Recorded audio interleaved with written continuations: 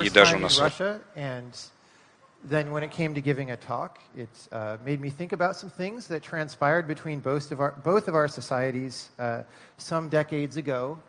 For example, in 1957, when the Soviet Union launched Sputnik, the world's first man-made satellite that orbited the Earth successfully. Back in the USA, everybody freaked out about this. They didn't like being behind in space and said, oh my God, we got to catch up. We have to get a satellite into orbit in 90 days, which seems crazy. And it was. Our first attempt blew up on the launch pad. But the second attempt succeeded. That was January 31st, 1958. It was almost 120 days after that initial launch. It's pretty fast by modern standards. Then in April 1961, Yuri Gagarin became the first human being to orbit the Earth. And again, that made news all over the world. Everybody was very impressed by that. And back in the United States, people were upset because, again, we're behind. We were behind in what was becoming clear was the space race. And we didn't like that. And what were we going to do about it? So in May 1961, 1 month after that flight, our president at the time, Kennedy, made a speech to Congress saying, like, look, if we're going to catch up and not be behind forever, we have to do something big. We have to commit a lot of money, a lot of resources. We're going to go to the moon, right? And that was kind of a crazy idea. And in 1962, he reiterated this in a famous public speech. And he said, look, we're going to go to the moon before the decade is over. And that was crazy. It was really crazy because we hadn't done anything remotely like that.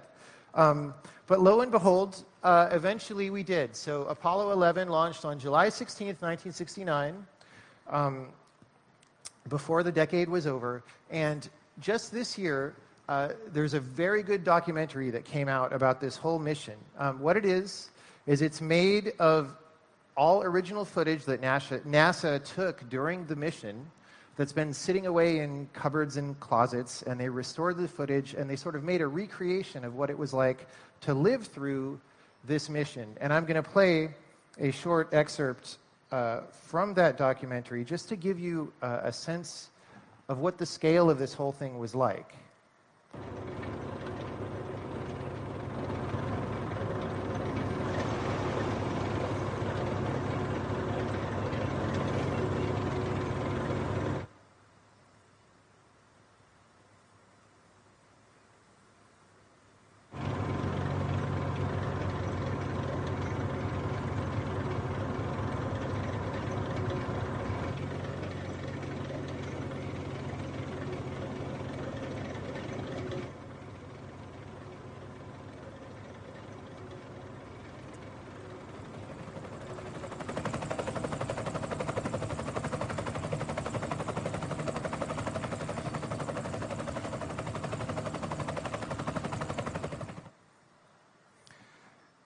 It's a lot, and it's crazy. We went from nothing to all that stuff in something like 12 years. Before Sputnik flew, we didn't have much of a space program in the United States, and in the end, we had all that stuff. And then, of course, after that, we continued to do space things, right? We made this space shuttle. It seemed like a really cool thing. It's like a ship out of science fiction. It could, like, take off and then land again. That's so great, right? Problem is, actually, most of it couldn't land, like those tanks in the background there, and therefore it was very expensive to fly, and it was very unreliable. People died on this on a couple of different missions, and we decided to stop using it for all these reasons. So after that, if we wanted to put people in orbit, we had to get a ride on the Soyuz, and then from there, the trajectory of our space program kept going downwards.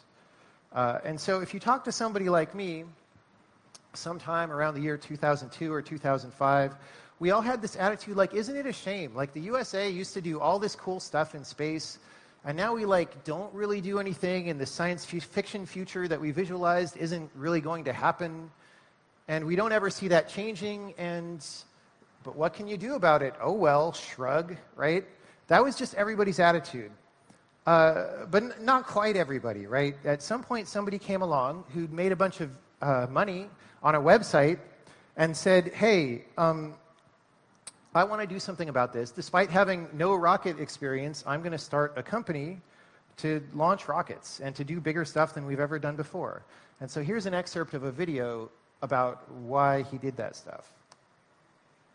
Then there's becoming a multi-planet species and spacefaring civilization. This is not inevitable. It's very important to appreciate this is not inevitable. The sustainable energy future, I think, is largely inevitable, but being a spacefaring civilization is definitely not inevitable. If you look at the progress in space, in 1969, we were able to send somebody to the moon. 1969. Then we had the space shuttle. The space shuttle could only take people to low Earth orbit. Then the space shuttle retired, and the United States could take no one to orbit. So that's the trend. The trend is like down to nothing. This is not... People are mistaken when they think that technology just automatically improves. It does not automatically improve. It only improves if a lot of people work very hard to make it better. And actually, it will, I think, by itself degrade, actually. You look at great civilizations like ancient Egypt, and they were able to make the pyramids, and they forgot how to do that. And the Romans, they built these incredible aqueducts. They forgot how to do it. So his idea was pretty successful, and today we're like landing rockets, and we're seriously talking about doing another moon mission as soon as the year 2024. We'll see if that actually happens, but we're at least talking about it seriously, and that's a pretty good thing given where we were not long ago. So Elon talked about a few things from the past that were great achievements that have been lost, and I wanted to go through a few more of those to reiterate his point that technology automatically degrades. This thing here that you see is the Lycurgus cup. This was a relic found and dated back to the Roman Empire, 300 AD. And it's made of glass, and this glass that it's made of is the world's earliest known nanomaterial. Okay? The color of the glass changes based on how you look at it, like where the light source is. So if you're looking at it standing in front of the glass and the light source is sort of over here with you so that you're seeing it with reflected light, then the goblet is green. But if light is passing through it, the goblet is red. They had this in 300 AD, right? And then the Roman Empire fell, and that knowledge was lost until basically forever. The way this worked was actually, it got figured out around 1990. The glass is suffused with very small particles of silver and gold. By very small, I mean 50 to 70 nanometers, which is so small you would not be able to see them with a physical microscope. You would require an electron microscope to see these particles, right? But at some point, the Roman Empire fell, and they forgot how to do it. A lot of craftsmanship went into this. You could see, how it's hollowed out on the inside where the little guy's body is to give him more of a purple sheen as opposed to a red in the background. And if you hear people talk about this today, or you read up on this, they tend to have a dismissive attitude toward it, like, oh, the stupid Romans didn't understand technology. They probably didn't even know it was silver and gold that made this happen. It was probably just an accident, and they made like 5 of these, right? Which is complete nonsense. Like, anybody who actually builds things, as opposed to just writing about them, knows you do not get a result this good without a constant process of iteration and refinement. You can imagine there was some initial accident, like maybe somebody wanted to make glass sparkly and they tried to put silver and gold in it, and then they noticed a little bit of discoloration and they said, like, why is that there? And maybe they pursued that, like, what happens when I change the proportions, right? How thick should the glass be? Like, engineering results this good takes a long time. And what that means is that in Rome, people were doing something that we would recognize today as material science. And then that was lost. Other stuff happened. Like in the Byzantine Empire, they had flamethrowers, and not like little dinky things. They had giant pressurized vessels in the bellies of ships that shot out a napalm-like substance out of metal tubes that they would use to incinerate neighboring vessels. It was napalm-like in the sense that, like, water would not put this fire out, right? It was a very serious weapon. It was a state secret of the Byzantine Empire. They used it to defend Constantinople over and over again for hundreds of years, until one day they couldn't really do that anymore for whatever reason. And this military secret just faded from knowledge. Nobody knows how to do it now. right? Obviously, we've reinvented flamethrowers, but they're different. This is the Antikythera mechanism, which is named after an island in Greece where this was found on a sunken ship. It was just a corroded hunk of metal, or a number of corroded hunks of metal, but it was very clear when they were originally discovered that gears were involved. And over time, people analyzed this. They realized it's a mechanical calendar that was used to say things like, you know, what year is it? What are the phases of the moon? Where are the planets going to be right now? When is the next Olympic Games, right? And people have run scans on what is left of this and managed to deduce what all the gears were in this mechanism. And it's very different from what I thought. When I first heard news about this, I thought like, oh, they must have had some cute little gear things in Greece. That's surprising. But let me just show you the scale of the generally agreed upon reconstruction of what this device actually was.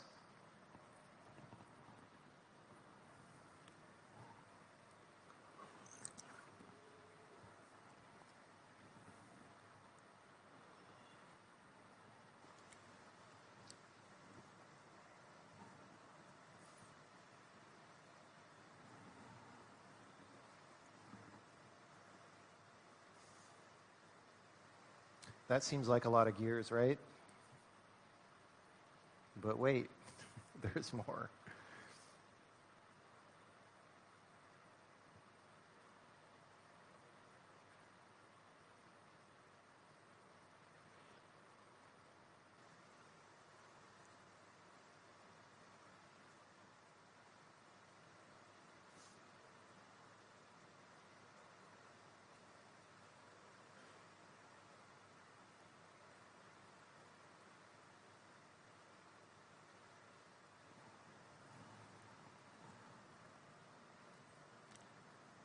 So ancient Greece had that, but that is not the picture that we have today of ancient Greece, right? And the thing to realize is you don't just get here from nothing. It's not like one day there weren't any gears and then the next day some guy makes this, right? You need a whole process of science to create something that sophisticated. And we don't know anything about that today, right? All of that was lost. And I could go on and on with examples. There's a whole bunch of things from history that are like this. But we don't have time.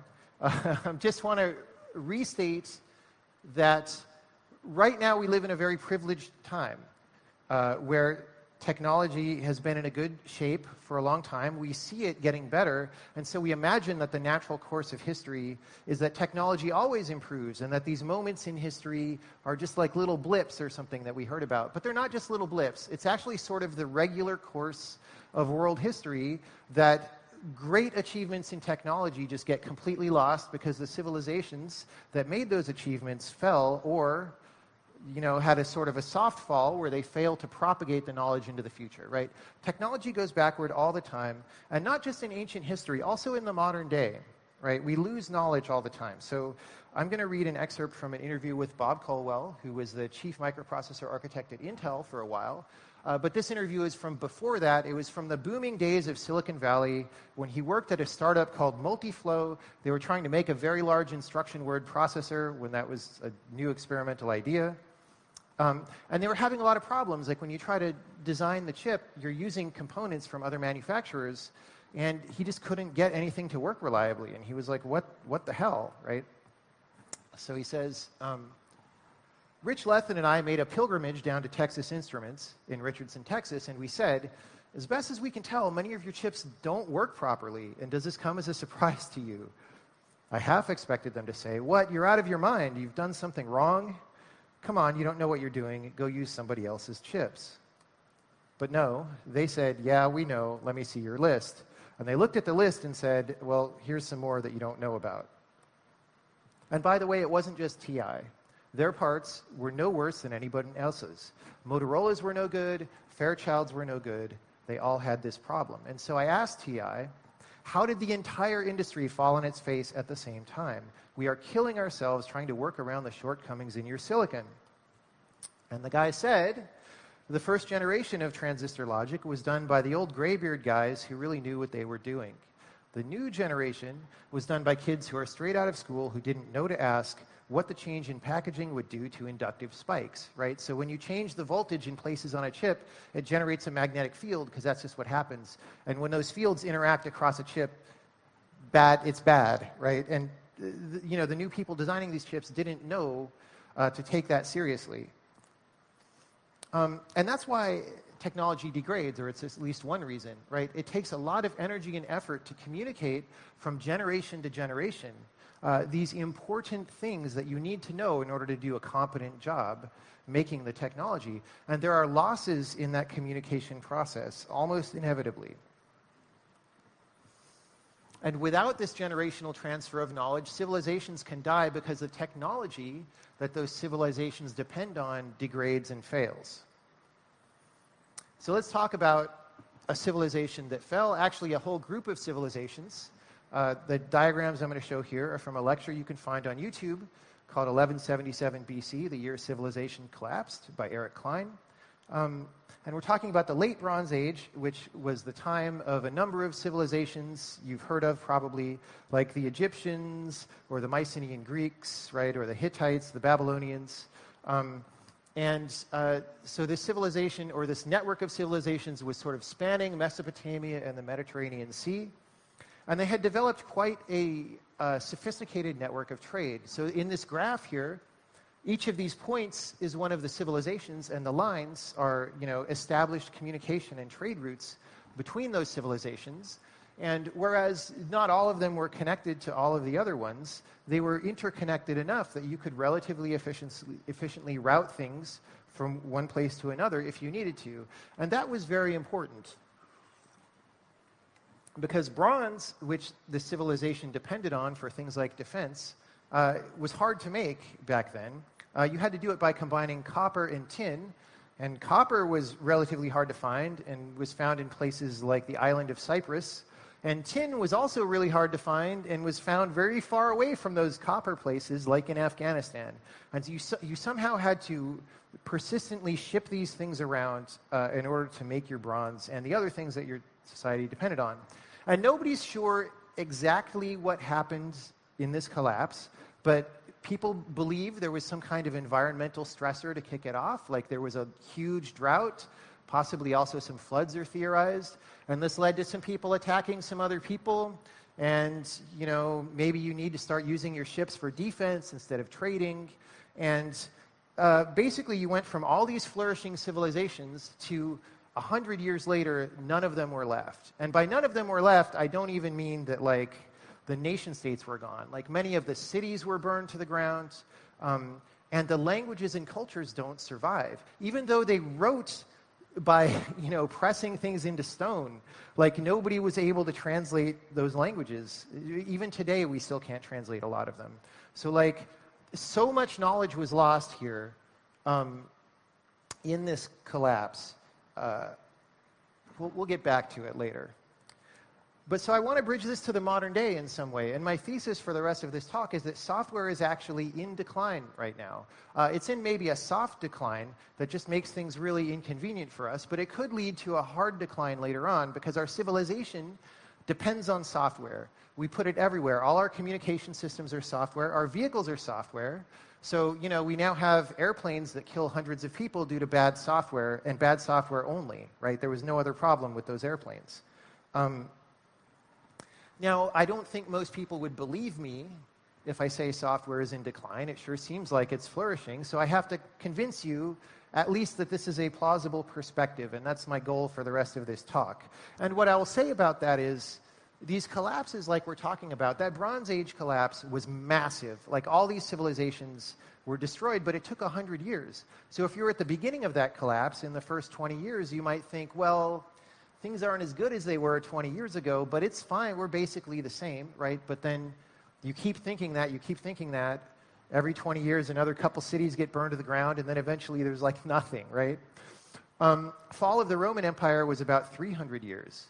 So if you're in the middle of a very slow collapse like that, would you recognize it? Would you know what it looked like from the inside?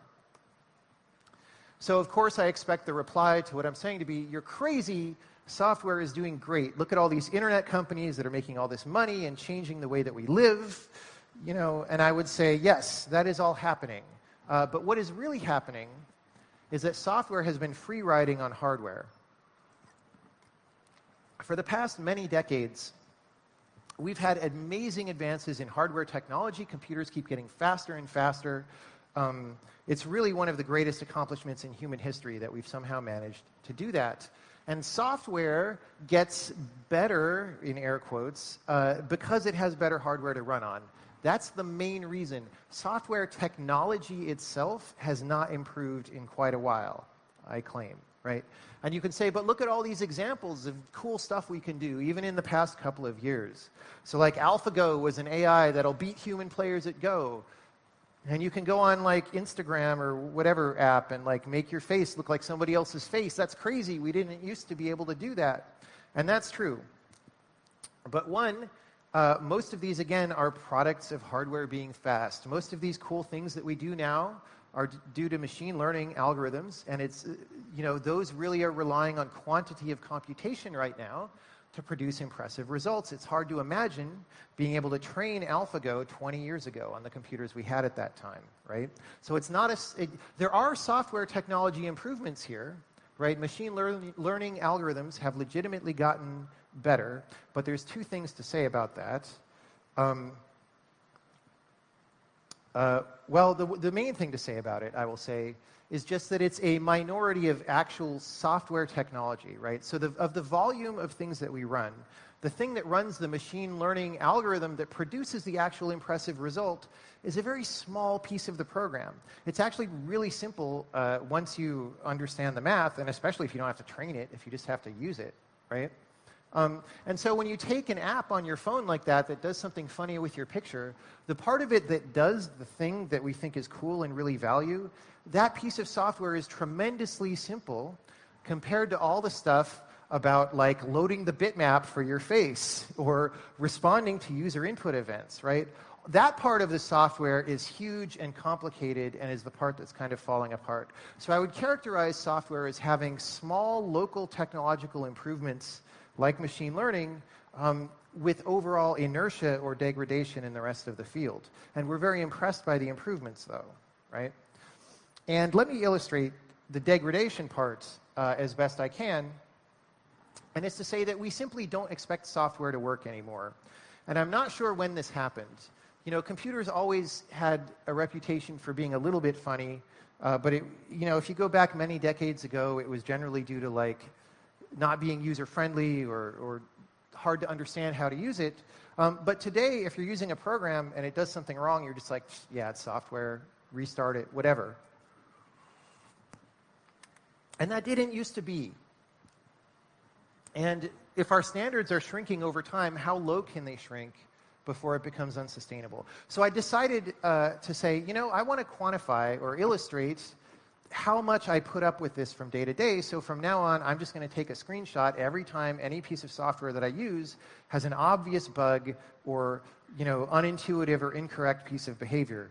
And right when I decided that, I was working on my compiler in the command line, and the console that I use, after a while, just starts saying attempt to index a nil value in the prompt because it's written in Lua for some reason.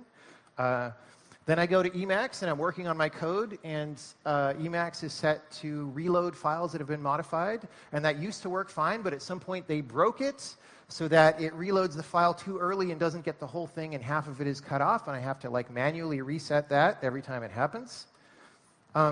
Then I go to Gmail, and I'm going to send an email to the rest of the team about some graphics stuff, making decisions about what to do, and I copy a line of a previous email and paste it into the reply box. And then I start typing my reply, and it goes into a 3-character wide column over here because somehow they've managed to reproduce all the kinds of stupid Microsoft Word formatting bugs that everyone was frustrated with in the 90s and 2000s. Now those are in Gmail, and I don't know how to fix it. You fight with it for a while to get it to stop happening. You have to delete something invisible. I don't know. Very annoying. So then I say, okay, I'm going to get some real programming done. I go to Visual Studio, and I say, I'm going to type in my command line arguments up there.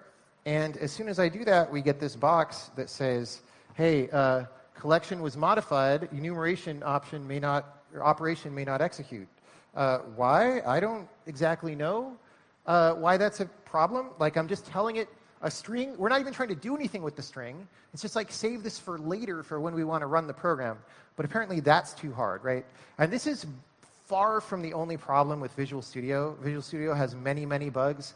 But this is the funniest one because it's so simple what I'm trying to do, and it can't do it all the time. I don't know what percentage of the time this happens. It's probably like 5%. I don't know, 4%. So then I decided to blow off some steam and play some games. So let me download a game on the Epic Store, but we're unable to start the download for some reason. So maybe I'll go to Steam because that's a more reliable, longer-lasting store. And I'm able to actually download a game, but then when I go to the install window, it's just like a black window, and I have to restart Steam to play the game. Then I manage to play the game, and then I alt-tab out for a second to check something, and then now full screen is all messed up, and the game's like up in a corner of a window, right? And then I have to restart the game to get full screen again. And then I'm watching some Counter-Strike. There was a really good match between Cloud9 and Luminosity Gaming about a month ago.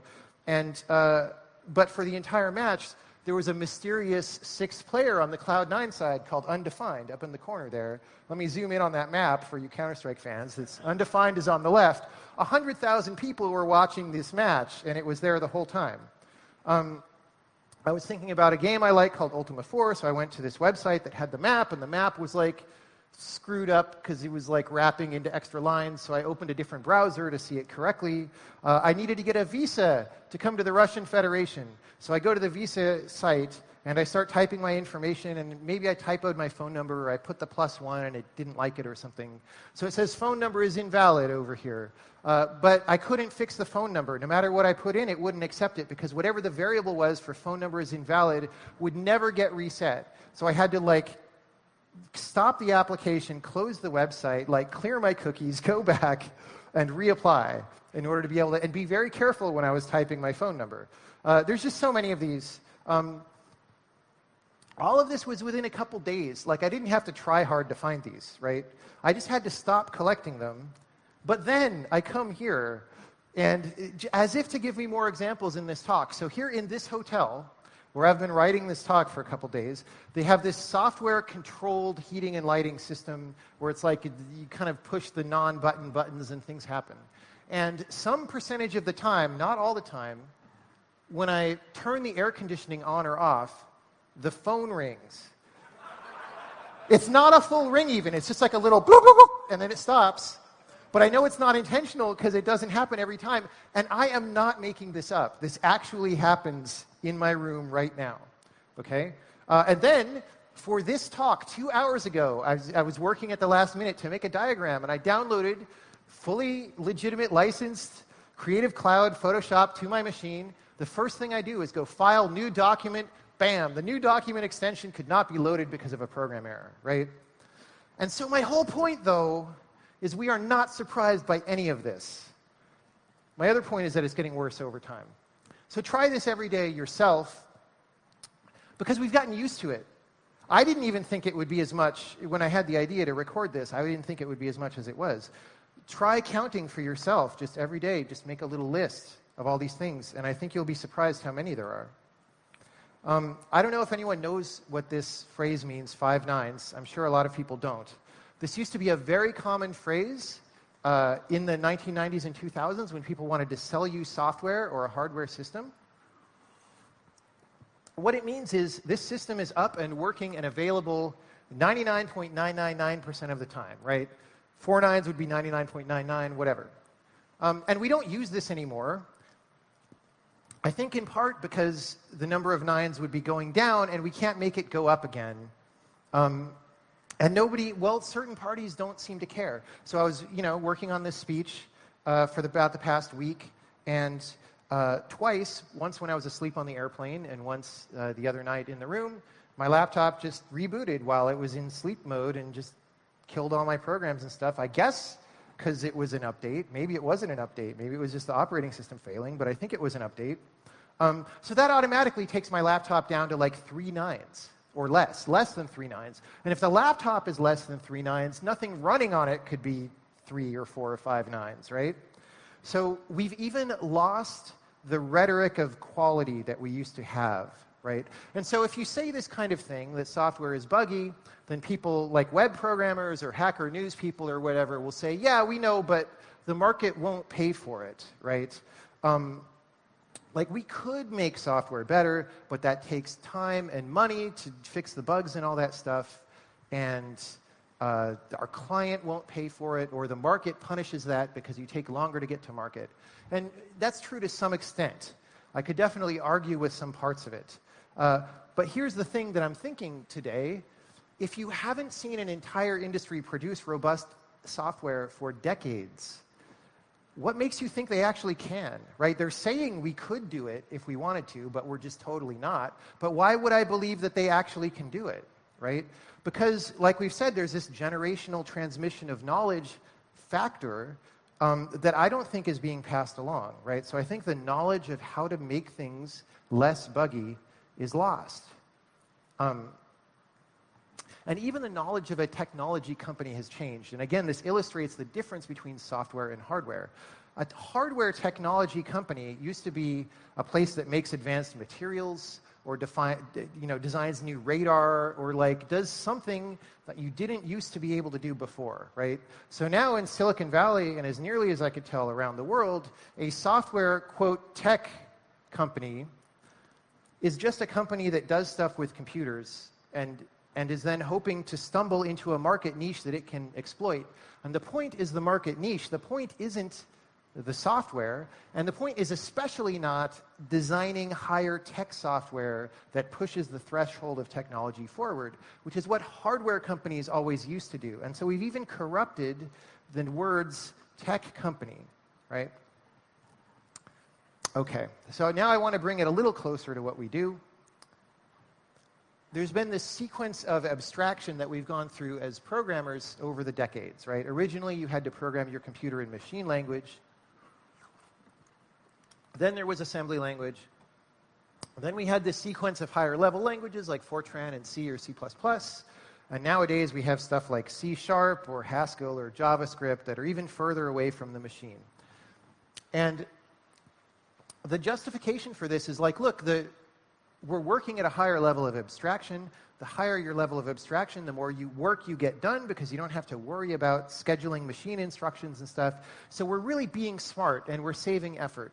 And I think that's actually true. Like, I don't think we want to program things in assembly language. That's a waste of time. But somewhere through this chain, it becomes wrong. And that's how people are wrong a lot of the times, right? Like, you start out by being right, and then you extrapolate it too far into wrong territory. But the important thing to all of this is that we only see one side of it. We see that we're being smart and saving effort, and we don't see the flip side of all of these things, which is that there's a corresponding loss of capability, right? Because I don't program in assembly anymore, I no longer am able to program in assembly, right? If I don't, if I use languages that are too high level, and I'm a little bit lazy, as people often are, I don't know where my variables live in memory or what they look like or even how big they are, right? I certainly don't know what the CPU is doing in response to the code that I've written. I'm maybe scared to use non-managed languages because the very idea of memory allocation just seems too hard and scary. Or even if I'm a person who programs in a non-managed language, maybe I'm afraid of pointers and start generating this cult of being afraid of pointers and what to do about that, like the modern C++ people do, right? And so the rhetoric that we have is, I'm being smart, I shouldn't have to do the low-level stuff, right? But part of the reality is the loss of capability that corresponds to those choices. And both of those things can be true at the same time. I'm not saying that we're not being smart by going up some level. Well, a little bit. I mean, there's a problem, which is that the point of going up all these levels is supposed to be to make everybody more productive. But programmers are not more productive now than they used to be. In fact, it looks to me like productivity per programmer is approaching zero, and if that's true, then where's the proof that going up this ladder of abstraction further and further is really helping? So the way to at least, get a feel for this is you look at a company like, Twitter or Facebook that employs a lot of people. And you look at their product and you say, how much does that product change from year to year, right? How much functionality is added to Twitter year after year? How much functionality is added to Facebook? It's not that much, right? And then just divide by the number of engineers at the company, right? Which is thousands or tens of thousands sometimes. That's a very small number when you do that division, right? It's going to be pretty close to 0. So what's going on, right? And to illustrate again the difference in productivity, and that it's not just me that thinks this, I'm going to show an excerpt from an interview with Ken Thompson, who is the original author of the Unix operating system. And he's talking about the time at Bell Laboratories when he first started making Unix on a computer that by modern standards had like no software at all, right? At some point, I realized, without knowing it up until that point, that I was 3 weeks from an operating system with 3 programs, 1 a week. An editor, I needed an editor to write code.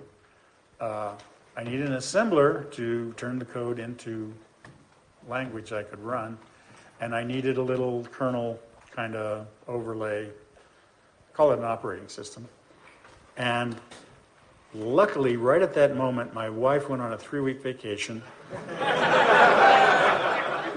to take my 1-year-old, roughly, to visit my in-laws who were in California. Disappeared all alone, and 1 week, and we had Unix.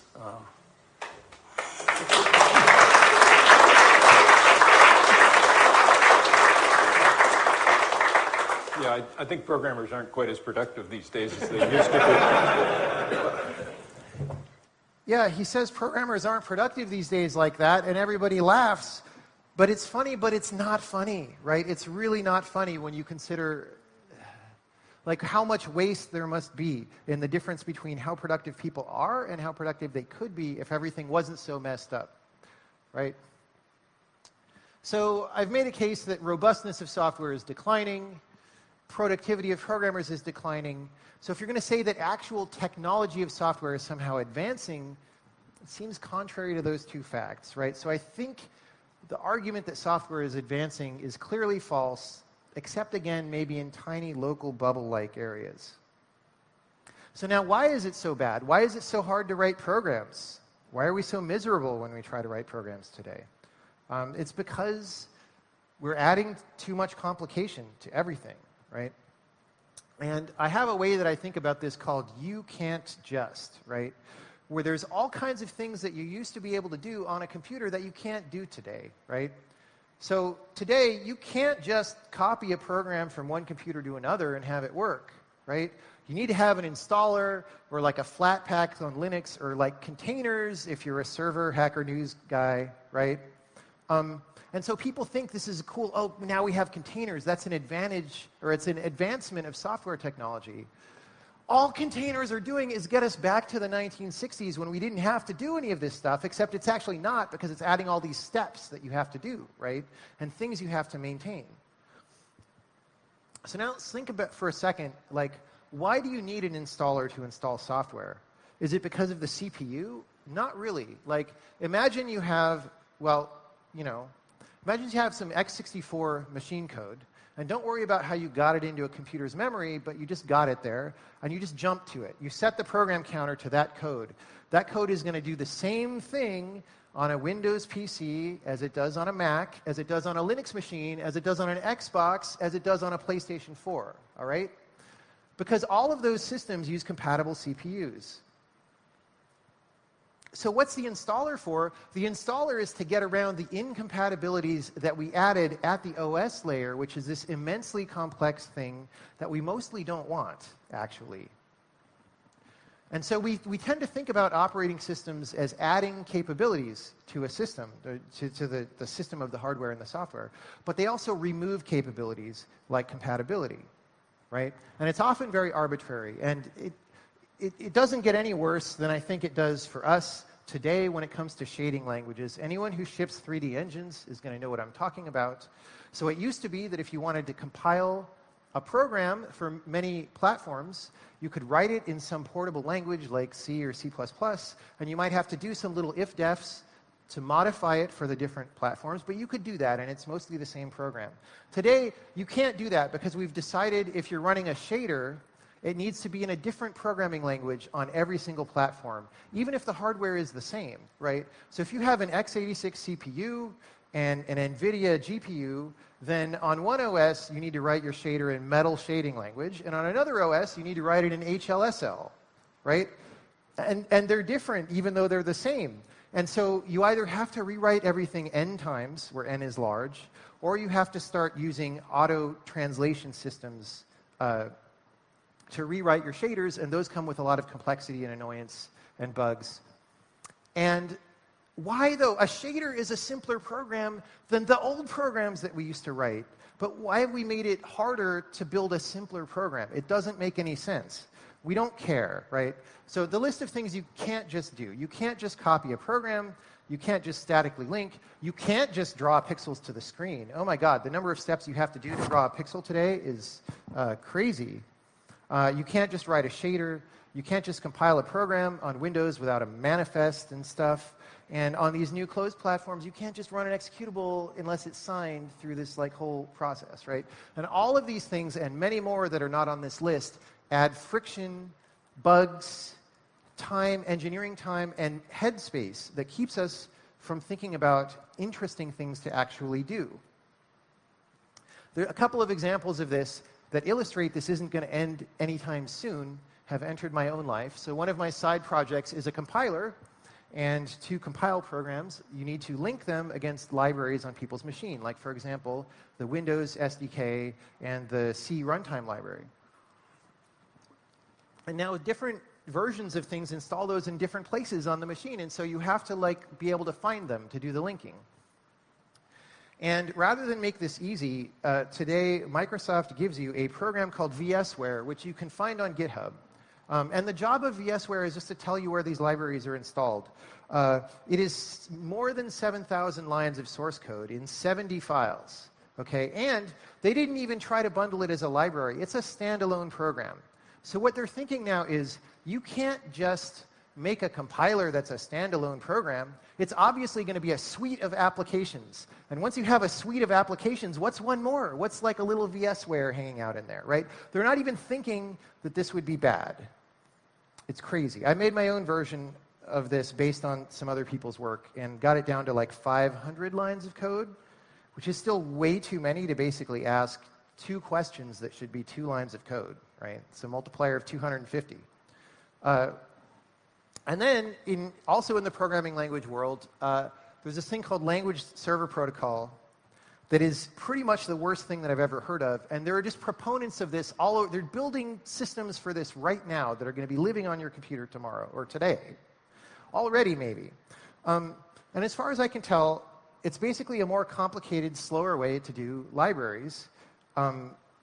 So say you've got an editor for some programming language, and you want to be able to do stuff that we've been doing for decades already, like look up the declaration of an identifier by clicking on it, or have tooltips that say, what type is this value, right? Well, they say the way you should do that is, you have your editor, and then it's a hassle to make plugins. This is the made-up problem. It's a hassle to make plugins for all these different things. So in order to standardize, you're going to run a server on your machine, and then your editor talks over a socket to the server, and the server talks back and gives you the answer, right? Which has now turned your single program into a distributed system. But the flaw in this whole line of thinking that none of these people seems to actually think about at all is that there's nothing special about looking up the location of an identifier in your that's just an API like we have all the time for everything. So the obvious next step, if you're saying that we should architect our APIs like this, is to do this for other tasks, right? So now your editors or whatever program is going to be talking to multiple of these things. And now if you ever want to author anything for this, you now have to author and debug components of a distributed system where state is not located in any central place. And we all know how fun that is, right? But of course, libraries are not that simple, right? Libraries use other libraries. So what happens at that point is you're running all these servers on your system, and some of them are going to go down and have to restart, and people are synchronizing with each other. No, this is a disaster, right? And people are actively building this right now. And meanwhile, while we're spending all this time overcomplicating stuff that we used to be able to do in 1960, in the games industry, we're not even able to do the things that we've needed to do forever. So like today, games can't run consistently in full screen, as you see from the screenshot. And I don't wish to bag on that particular game, because we all put a lot of engineering work into trying to make our game run in full screen. It's kind of embarrassing. Like, why, right? Also, it's actually impossible on a PC right now to render at a smooth frame rate. It is simply not possible no matter what you do. Alan Ladovats of Croteam has a talk at GDC and a paper about what you actually would need to do this. We just don't even have that capability, which is insane, right? And yet we're spending all this effort on other things. And so this complication that's introduced into all of our systems not only makes our lives difficult in the present when we're trying to build something, it accelerates the loss of knowledge over time, right? So first of all, there's more to know when things are more complicated. And so if you talk about a job spread among many people, each individual person knows a smaller percent of what they need to do. They have a less global view, which makes it harder to do good work, right? And harder to transmit their knowledge onto people in the future. Another thing that happens is that deep knowledge becomes replaced by trivia. So deep knowledge might be a general concept, like here's how cache coherency works. And that enables software to run fast on like different processors and stuff. And trivia is something like, well, this sprite in Unity doesn't display properly for some reason, but we know we can fix it if you open this panel and toggle this Boolean, and that fixes it for a while, but then some weeks later, for random reasons, the Boolean mysteriously untoggles, so just make sure to check that before you ship, and it'll be fine, right? And the reason that's trivial is not only because it doesn't apply to anything else in the world, but it's also going to be outdated in 6 months when the next Unity comes out. And it's just offensive that we're spending our brain power on these things. Okay? And the third thing that happens is good information is drowned by noise. So if something is really hard to understand, the percentage of people who put the effort into understanding it is going to be small. And the harder it is, the smaller that percentage. And so if you ask people, or you learn at a school, or you search on the web, your probability of getting a bad answer to the problem is much higher for more complicated things than it is for less complicated things. And so the complication propagates and magnifies. So let's get back to this collapse of civilization stuff, right? The more complexity we put in our system, the less likely we are to survive a disaster, right? Because we have to maintain all that complexity. We're acting right now like we believe that the upper limit of what we can handle is infinity amount of complexity, right? But I don't think that makes any sense. So what's the upper limit? How would we decide how much complexity we can handle? And that's different from what people today actually can handle. So if you have an engineer who can hold a whole system in his head that's really complicated and work on it, when that guy quits and needs to pass on his job to somebody new, he's not necessarily going to be able to communicate all that, right? So the amount of complexity we can sustain over time is less than the amount of complexity that individuals can do today, right? So why am I talking about this at a games conference, right? Like, everybody knows that games aren't serious and whatever, right? But video games at least used to be about maximizing what the machine could do and like really impressing the people playing the game.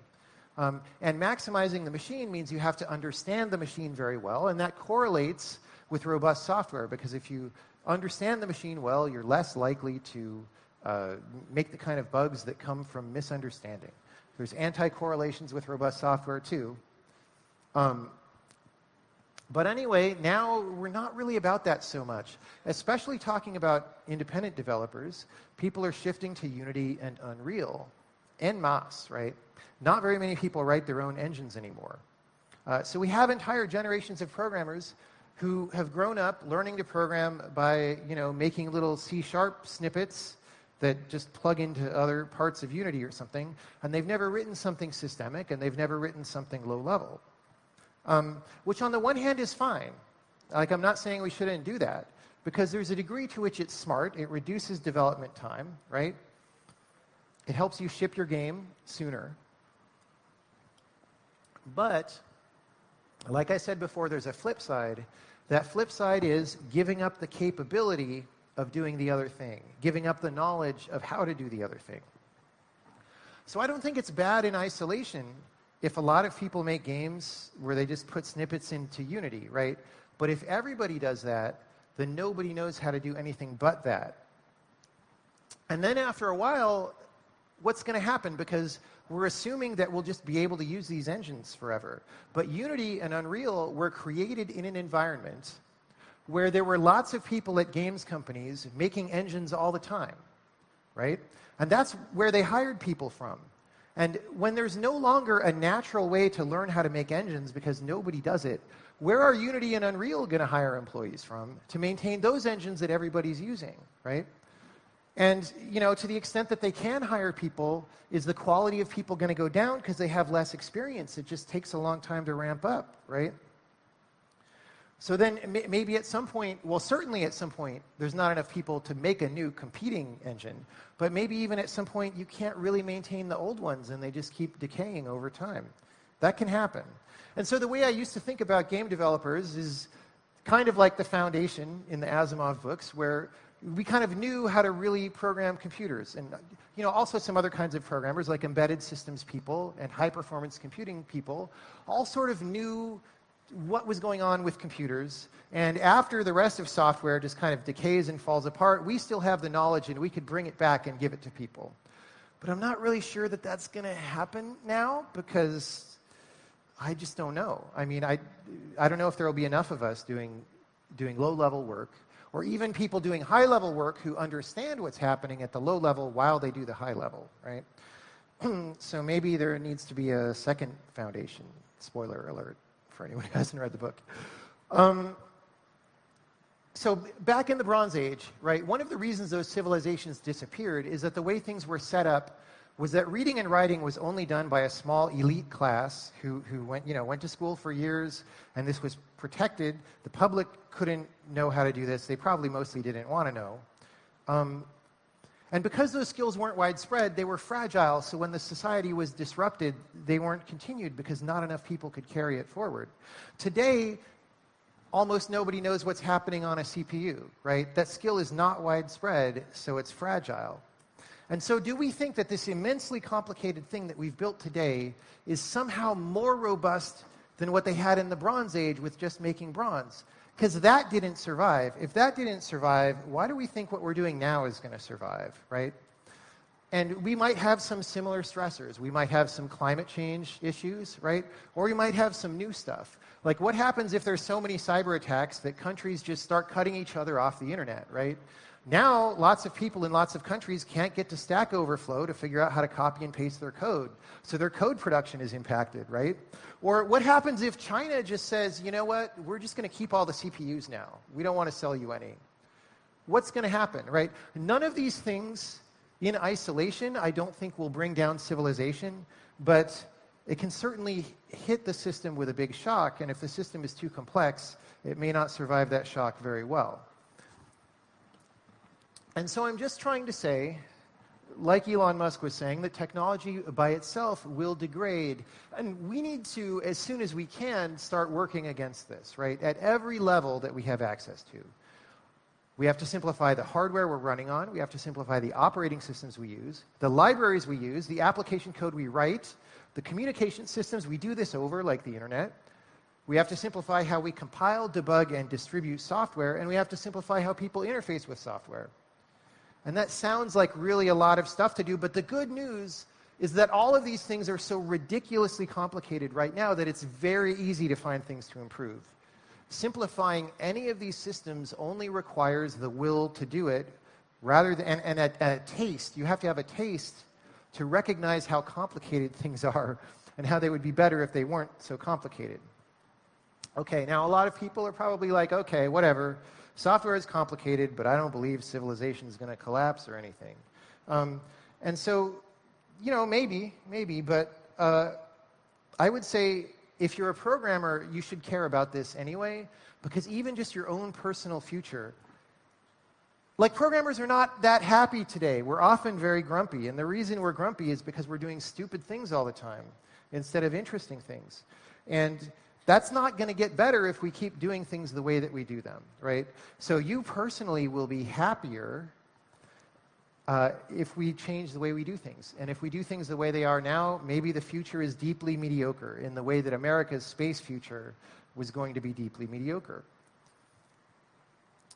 Now, even if you just want to survive as just an individual game developer, like you're thinking, look, I just want to get my game done, I want to ship it, I want it to succeed financially, even if you just want to have a very limited scope of concern like that, removing complexity is still the right short-term play, even if it doesn't seem like it. I'm sure we all are very familiar with cases like, well, we're going to ship in 5 months, and we're having a lot of problems with this particular system. It's really buggy, it loses people's work all the time, whatever. But we just have to stick with it for 5 months, and it'll be past, it'll be history. And that's good because rewriting it would be a lot of effort. It might delay shipping. And so we're going to stick with it. We're going to stick out the 5 months. And that's always wrong, because always what happens is it takes 2 years to ship instead of 5 months. And so the amount that you suffered from this system is way worse than it otherwise would have been. And maybe, in fact, that system was a large ingredient in why it took so long to ship. So simplify.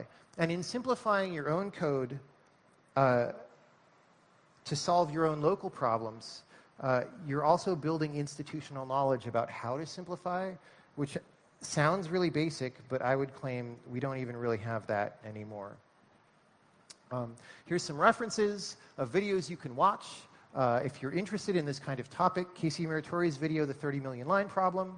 Samo Burya's video, Civilizations, Institutions, Knowledge in the Future. And then Eric Klein's video, which I showed snapshots of earlier, 1177 BC, the year civilization collapsed. And that's all I have to say for now. Thank you for your time.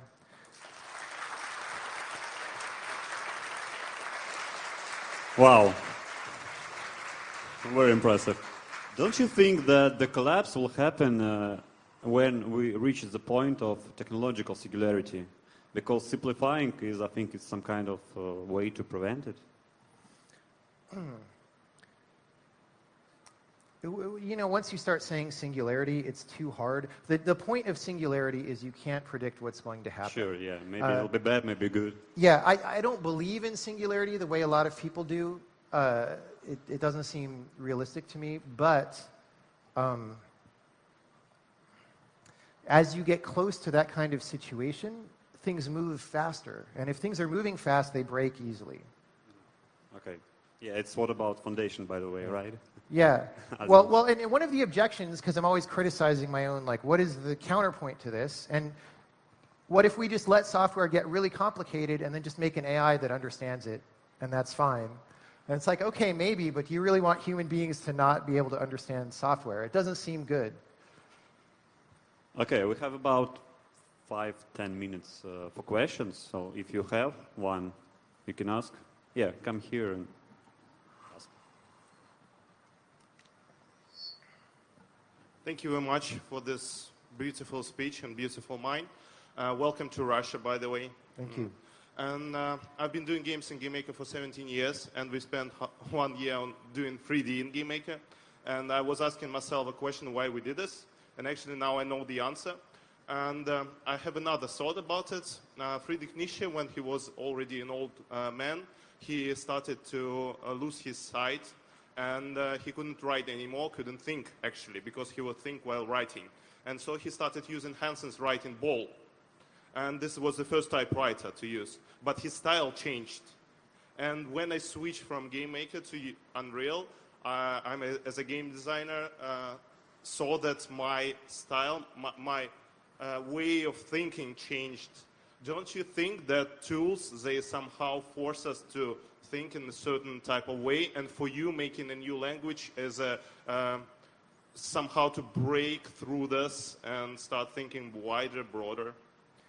I think I would agree with that. And I would also say, though, because we think with tools often, unnecessary complications or bugs in the tools interfere with the thought process, right? Like you're in flow, you're doing stuff, and then something bad happens, and you're like, now I have to go fix this thing, and you can't do what you were doing. So I definitely think that's important. When I'm making my new language, I'm trying as best I can to get rid of all these complications that don't make sense. But there's so many of them. And some of them are baked into our assumptions because, you know, I learned to program by using these complicated systems. So what I see as simpler may be very far from the actual simplicity that we could achieve because my thinking has been trained on those tools. So we'll see. We'll see how it comes out. Thank you. Thank you. Thank you.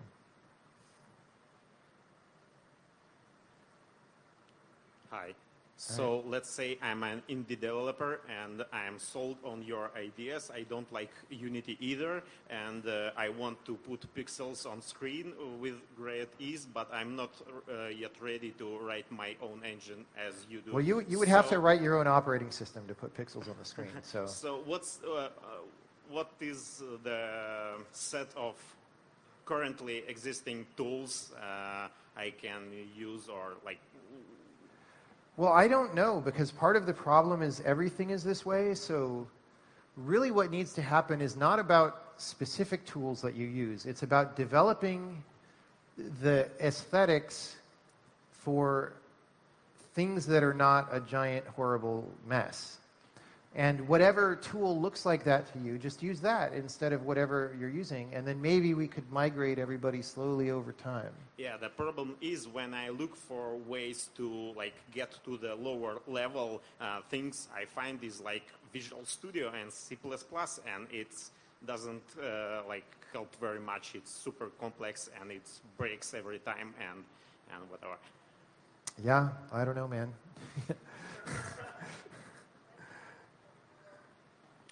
Thank you very much for your talk. My question is, in 1968, 30 years after the concept of the computer was invented, Edgar Dijkstra said that where the mainframes were having 2 megabytes of memory, even then, Edgar Dijkstra said that the programming is just too hard by its concept to be done by human beings. Are you sure that simplification will help to any extent? Well, it'll help. Whether it makes them completely understandable by us, I don't know. I mean, I think you could. I haven't read the Dijkstra piece that you're talking about. It's called Humble Programmer. Okay. I think you could rate it by what problem are you trying to solve, right? And how complicated. Like, there's an inherent complexity to a problem, first of all. And so there may be problems that are so complicated it may be hard to understand what the software looks like to solve that. But then there's also added complication because we're solving this with existing systems, and those systems already prevent us from doing certain things. And so there's a difference between ideal complexity and actual complexity, and I just want to get closer to ideal complexity. Whether that's good enough, I don't know. Thank you very much. Yeah. Okay, we have time only for one small question. Yeah. And after the session, you can find Yeah, I'll be Newton able and to ask him. hang out and talk to people, yeah. Yeah. Thank you for your talk. There was already some time ago another try to simplify software, appears interfaces, abstraction, JavaScript, function production, and other. Why it gone to the wrong way, and how to take good simplification way? I'm not. So, which simplification are you referring to? Interface, abstraction, interfaces, other languages appear in other languages, and operation systems become. Well, there's a difference between, and I don't think this is understood very well by everybody. There's a difference between simplifying and making a higher level of abstraction. We say that's simplifying, but actually it's actually making things more complicated most of the time because there's more stuff underneath, right? And that's what we have not acknowledged as a programming community. That said, there have been movements in the past of trying to simplify programming, so things like Smalltalk or Logo or languages like that. And I think that those were all good attempts. I think they were all impractical in some way. So like Smalltalk is just, in my opinion, not a good language for writing robust software. And so, it had some good ideas, but it also had some bad ideas, or that were not obviously bad, but it's why nobody adopts it. And so it's a hard problem to solve to simplify in the right way sometimes, but we need to work on that problem. Yeah. Thank you. Okay, thank you. Don't forget to rate this session. Thank you, everybody. And yeah.